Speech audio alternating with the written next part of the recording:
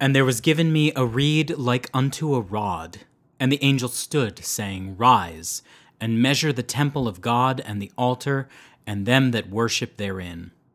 But the court which is without the temple leave out, and measure it not, for it is given unto the Gentiles, and the holy city shall they tread under foot 42 months. And I will give power unto my 2 witnesses, and they shall prophesy 1,260 days, clothed in sackcloth. These are the 2 olive trees, and the 2 candlesticks standing before the God of the earth. And if any man will hurt them, fire proceedeth out of their mouth, and devoureth their enemies. And if any man will hurt them, he must in this manner be killed.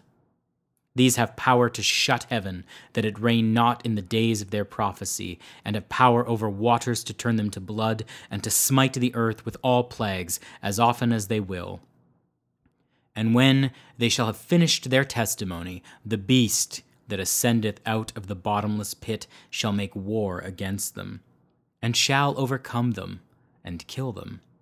And their dead bodies shall lie in the street of the great city, which spiritually is called Sodom and Egypt, where also our Lord was crucified.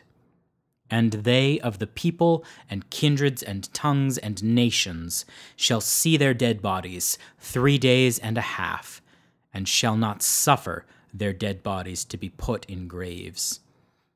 And they that dwell upon the earth shall rejoice over them, and make merry, and shall send gifts one to another, because these 2 prophets tormented them that dwelt on the earth. And after 3 days and a half the Spirit of life from God entered into them, and they stood upon their feet, and great fear fell upon them which saw them. And they heard a great voice from heaven, saying unto them, Come up thither. And they ascended up to heaven in a cloud, and their enemies beheld them. And the same hour was there a great earthquake, and the 10th part of the city fell, and in the earthquake were slain of men 7,000, and the remnant were affrighted, and gave glory to the God of heaven.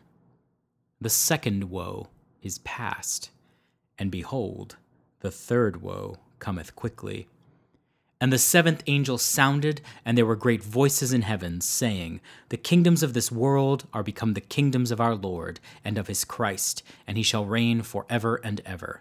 And the 24 elders, which sat before God on their seats, fell upon their faces, and worshipped God, saying, We give thee thanks, O Lord mighty God, which art, and wast, and art to come, because thou hast taken to thee thy great power, and hast reigned. And the nations were angry, and thy wrath is come, and the time of the dead that they should be judged. And thou shouldest give reward unto thy servants the prophets, and to the saints, and them that fear thy name, small and great, and shouldest destroy them which destroy the earth. And the temple of God was opened in heaven, and there was seen in his temple the ark of his testament, and there were lightnings, and voices, and thunderings, and an earthquake, and great hail.